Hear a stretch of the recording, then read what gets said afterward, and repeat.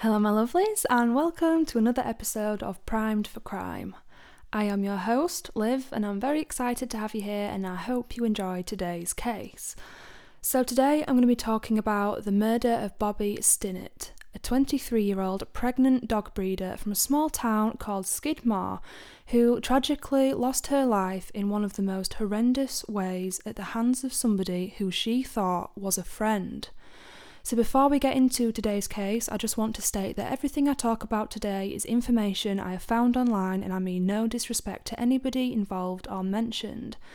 Now I will say that today's case is an especially sad one and I wasn't sure if I was actually going to do this case when I started researching it, but I thought that it was important to bring light of this case and tell Bobbie's story and get Bobbie's story out there. So today's episode does involve mention of sexual, physical and mental abuse. So if this is something that you're not comfortable listening to, then please feel free to click out of this podcast. So let's begin. This is the murder of Bobbie Stinnett.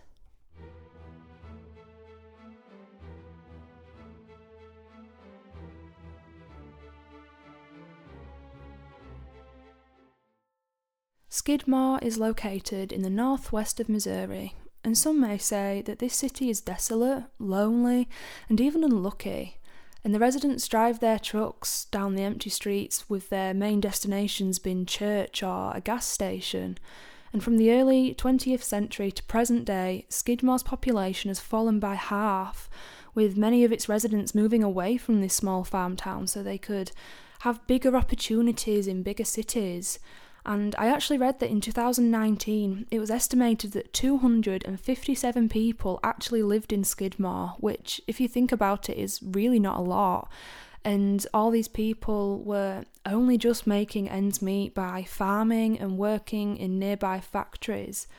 However, living in this town was 23-year-old Bobbie Jo Stinnett and her husband Zeb, and they had a much more enjoyable job than the average person in Skidmore. They were actually dog breeders and they specifically bred rat terrier dogs from their own home. And the happy couple had been married for about a year at this point, and in December 2004, Bobbie was 8 months pregnant with her first child.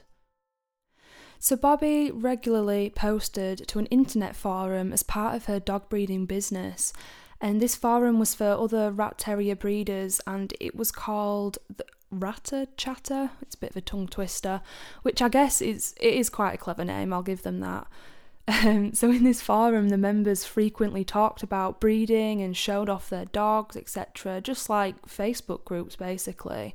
And, you know, I will admit I am actually in a few Facebook groups for guinea pigs, and whilst majority of the time people are really nice and helpful, you do always get the odd few that feel like they just need to attack every post.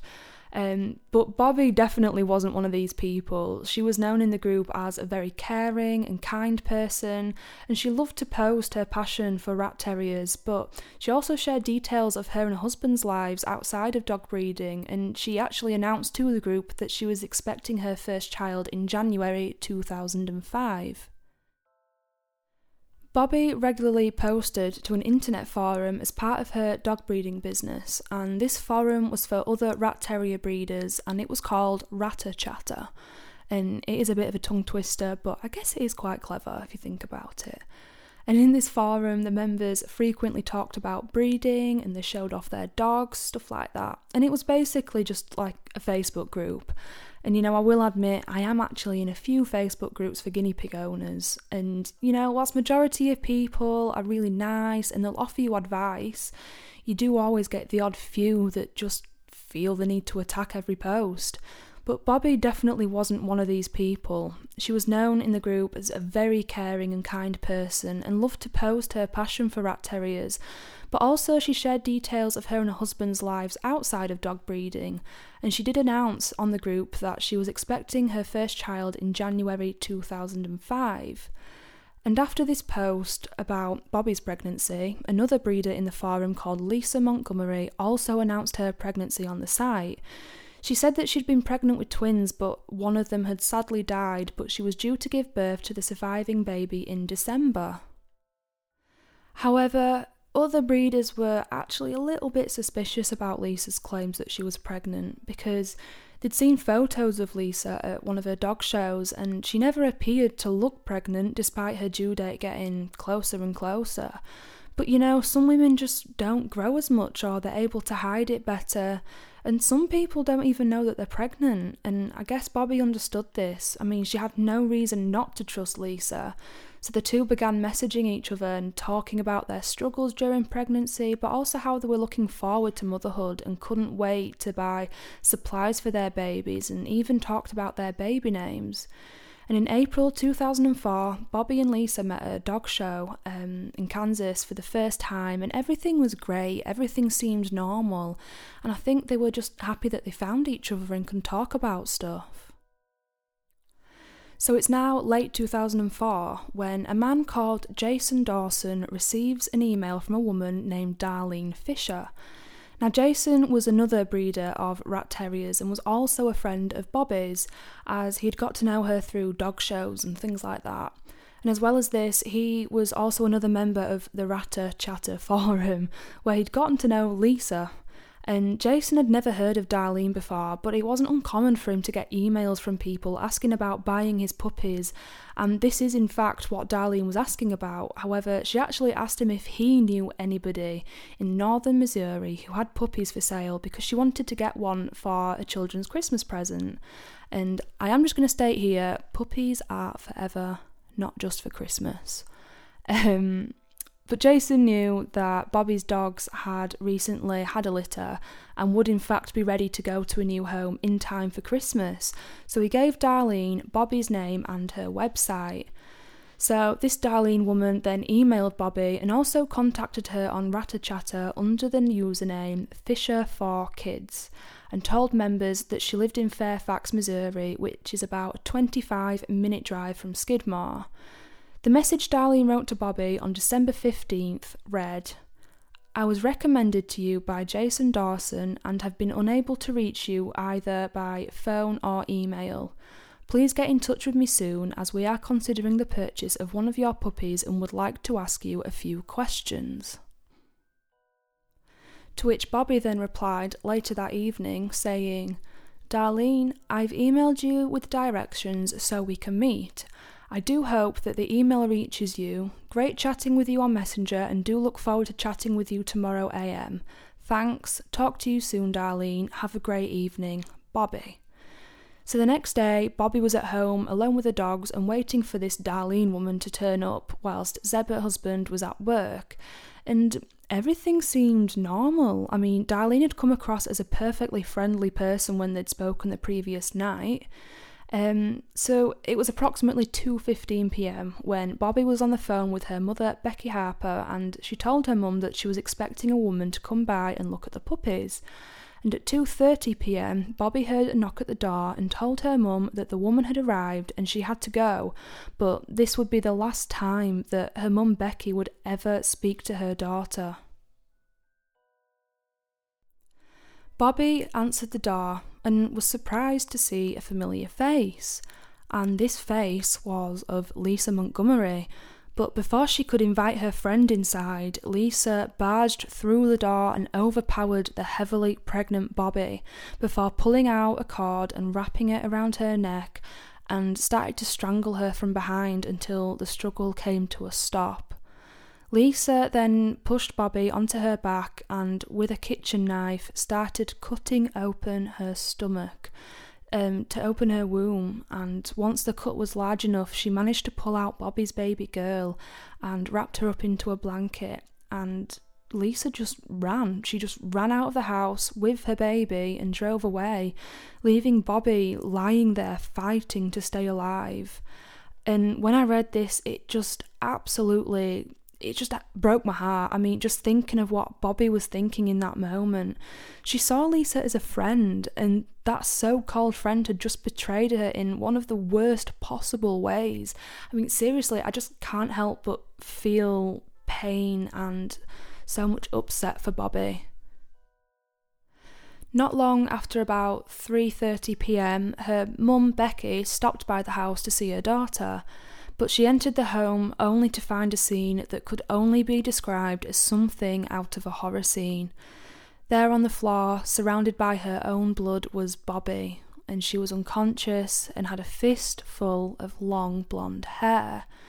And her mum, understandably, was in disbelief. She couldn't believe what she was witnessing, and she ran to the phone and quickly dialed 911, and she actually told the police operator that it looked as though her pregnant daughter's stomach had exploded, in quote marks, exploded, but there was no sign of her baby anywhere.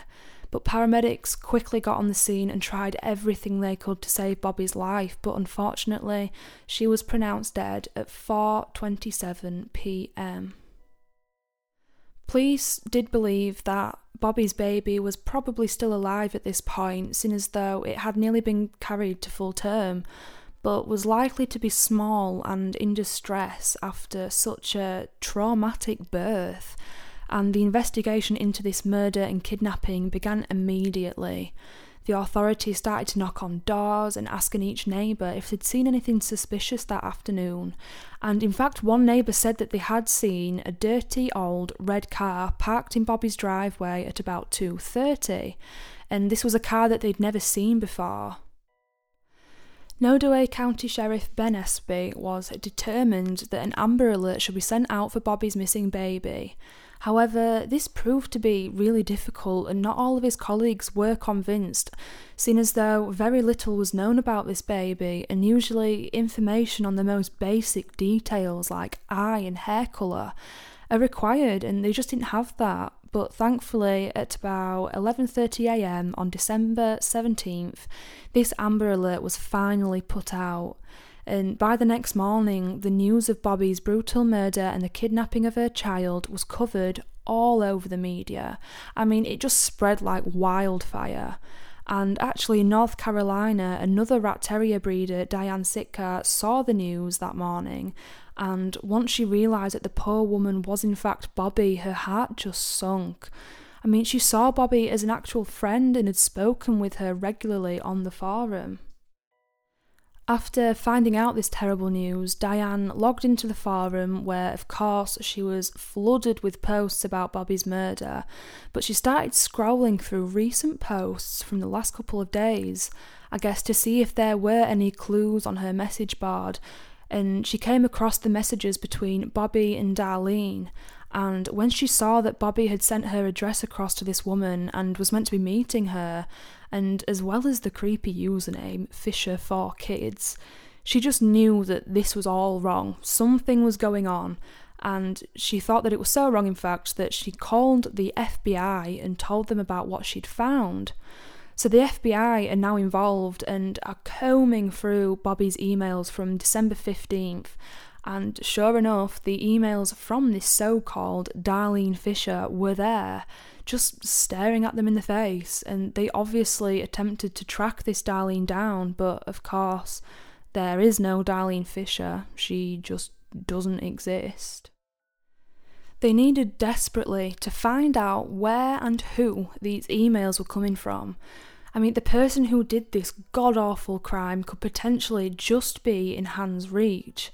So they employed a computer forensic analysis to trace where the emails had been coming from, and it led them to a modem, which I think is like a router, hooked up to a telephone line at the home of Kevin Montgomery on South Adams Road in Melvern, Kansas. I mean, does that name sound familiar to you? I think it does.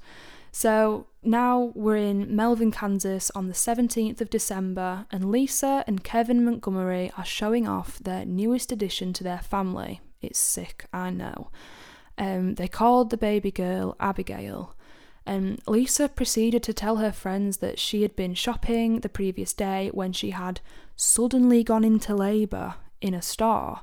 She then claimed that she was taken to the Birth and Women's Centre in Topeka, where she gave birth, and called her husband, telling him about the situation and that she needed to be picked up. So this is when Kevin and his 2 teenage children got in his truck and drove to Topeka to pick up Lisa and his new baby. And Topeka, I'm not actually sure if I'm saying that right, so please correct me if I am, but we're just going to roll with it. So I've read that a couple of friends and family said that the baby was small, but otherwise looked pretty healthy. I mean, they certainly had no idea about the terrible and traumatic birth that this baby had gone through, and certainly didn't know that it wasn't Lisa's. However, little do they know, the FBI agents are waiting on South Adams Road.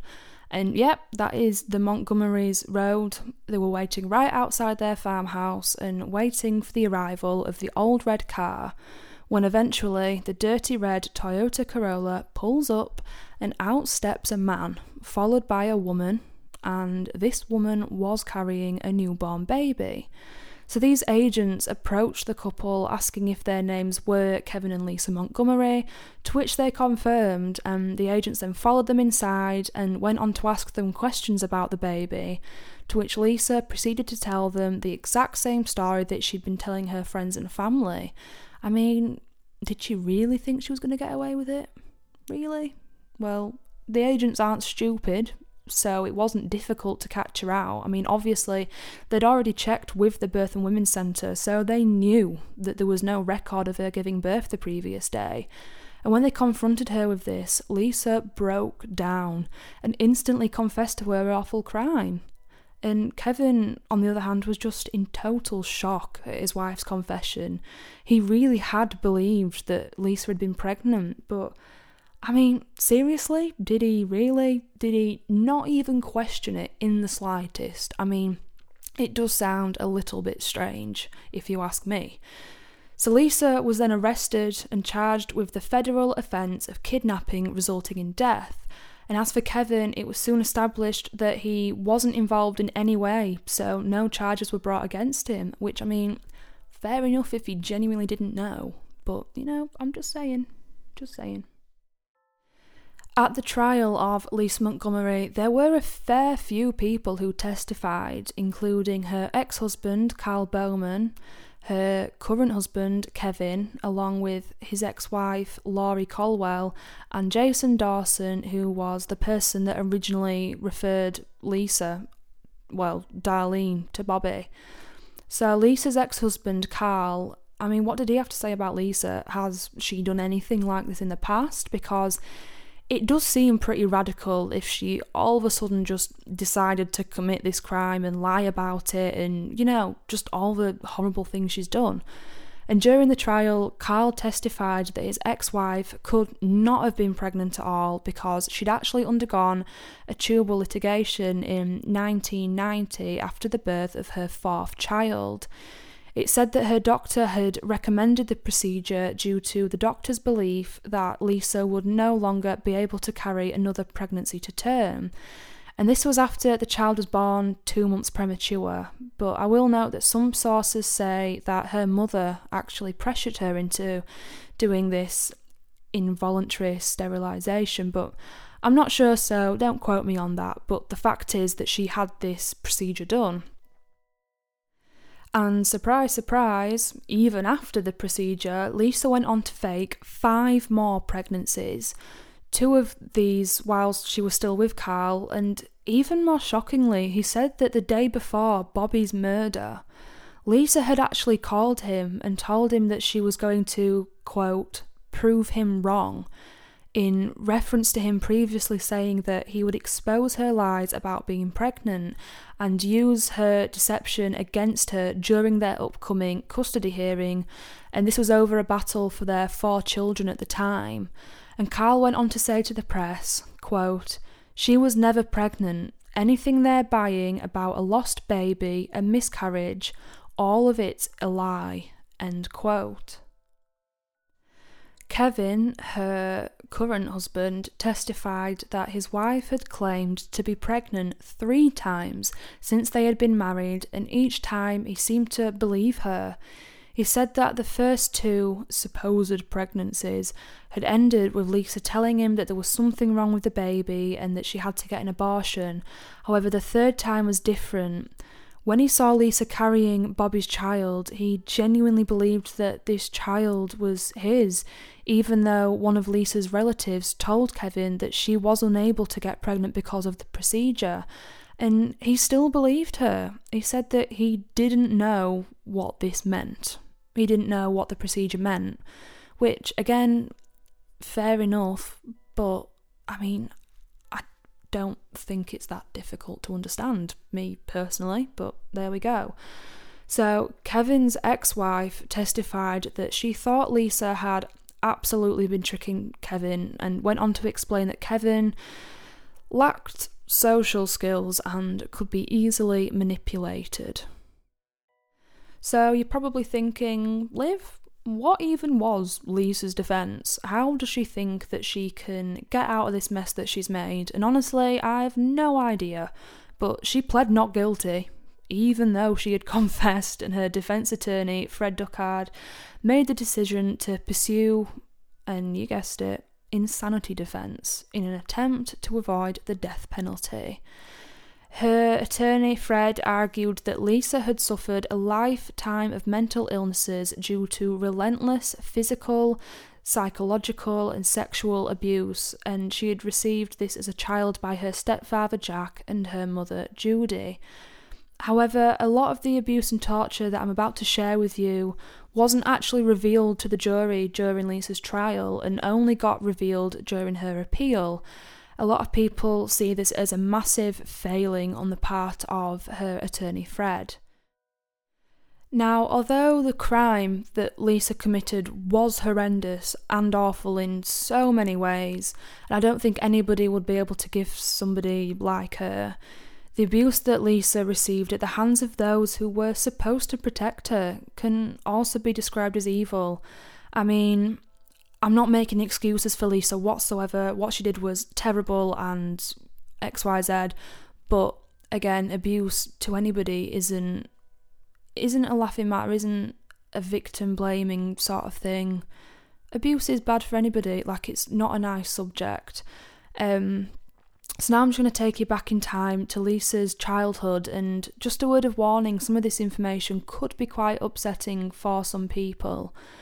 So when Lisa was a very young child, her mother began selling her to male friends and acquaintances for sex, and Lisa had an older sister called Diane, and she seemed to be the only person that ever really cared and looked out for her, but she too had the same treatment from her parents.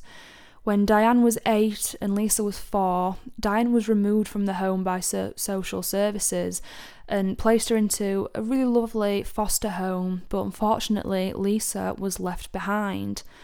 Judy, her mother, went on to marry a man called Jack Kleiner, who I can only describe as plain evil, and Lisa quickly became a target for Jack's sick acts.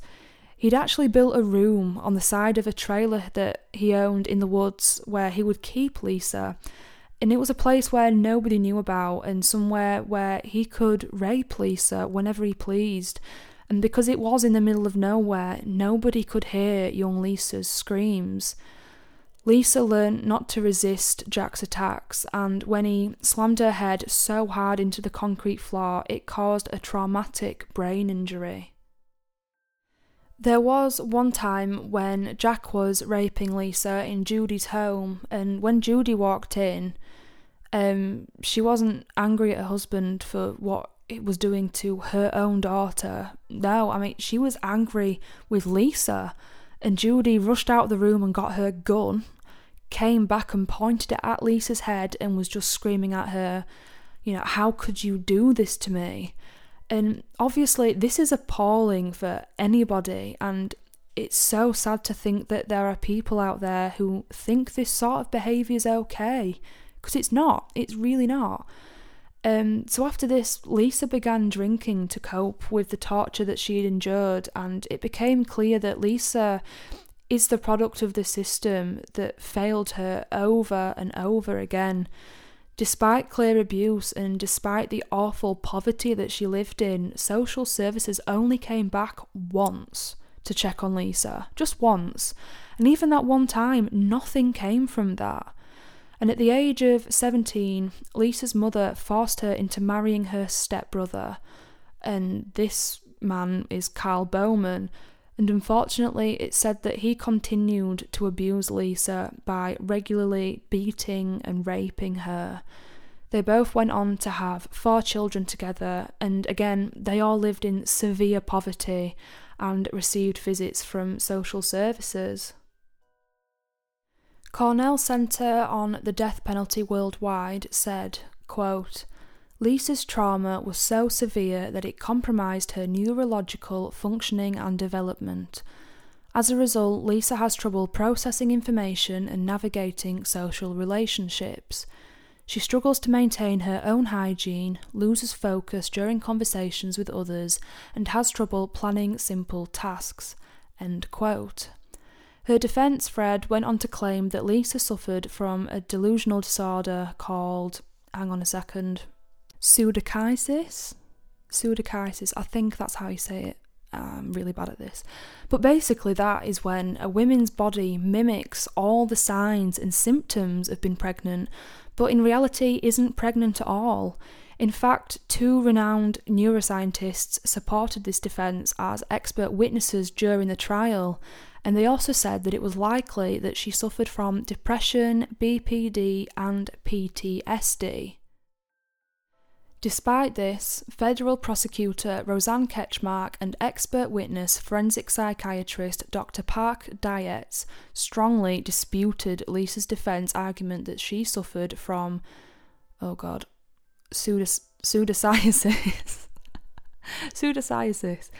And Ketchmark said that the defence trying to connect the murder and the kidnapping to this illness was, quote, "some kind of voodoo science." And the jury saw this with the same eyes.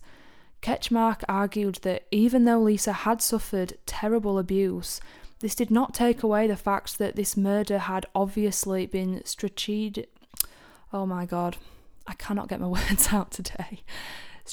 Strategically planned, there we go, which meant that it was premeditated, and it was believed that Lisa had done this because she was in fact worried that her ex-husband would use her fake pregnancy claims against her in the custody hearing, just like Carl had testified. That's exactly what he said.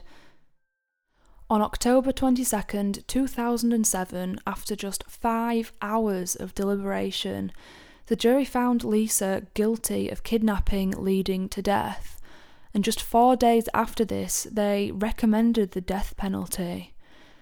The next year, on April 4th, 2008, US District Judge Gary Fenner officially sentenced Lisa to death. And years went by until October 16th, 2020, which is a long time, and she was just sat on death row, I guess. October 16th, 2020 was when they announced that the execution would take place on December 8th, 2020 in Indiana. And she would actually be the first woman to be executed by the US government in nearly 70 years. 70 years. But, months would pass due to COVID and reschedules, and even the question of whether Lisa's mental illnesses could stop her from being executed, until on January 13th, 2021, which was just last year, Lisa was executed by lethal injection at 1:31 a.m. at 52 years old.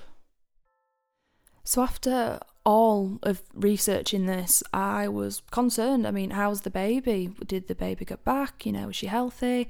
And actually, once Lisa had confessed to murdering Bobbie and kidnapping her baby, the authorities did take the baby to the hospital at Topeka, where she was reunited with the father, Zeb. The baby girl was named Victoria Jo and was referred to as a miracle. And once the doctors had done checks on baby Victoria, they were confident in her health, and Zeb was allowed to take her home. And despite the very traumatic beginning that she had, it is reported that she is doing absolutely amazing. And I'm 100% sure that she is surrounded by, amazing, supportive people in her life. Bobbie was laid to rest at Hillcrest Cemetery in Skidmore, and 400 people attended the memorial service where they mourned and remembered the kind-hearted young woman who tragically lost her life in the most horrendous way. And that concludes today's episode. So thank you very much for listening. I know it's not been the nicest case, but I do hope that you enjoyed it, and I do hope that I have you back for another Primed for Crime episode. But in the meantime, if you are still craving for more true crime cases, you can head over to my Primed for Crime TikTok, where daily I will post small snippets of cases, and you can interact, you can comment, let me know what cases you would like to hear from me.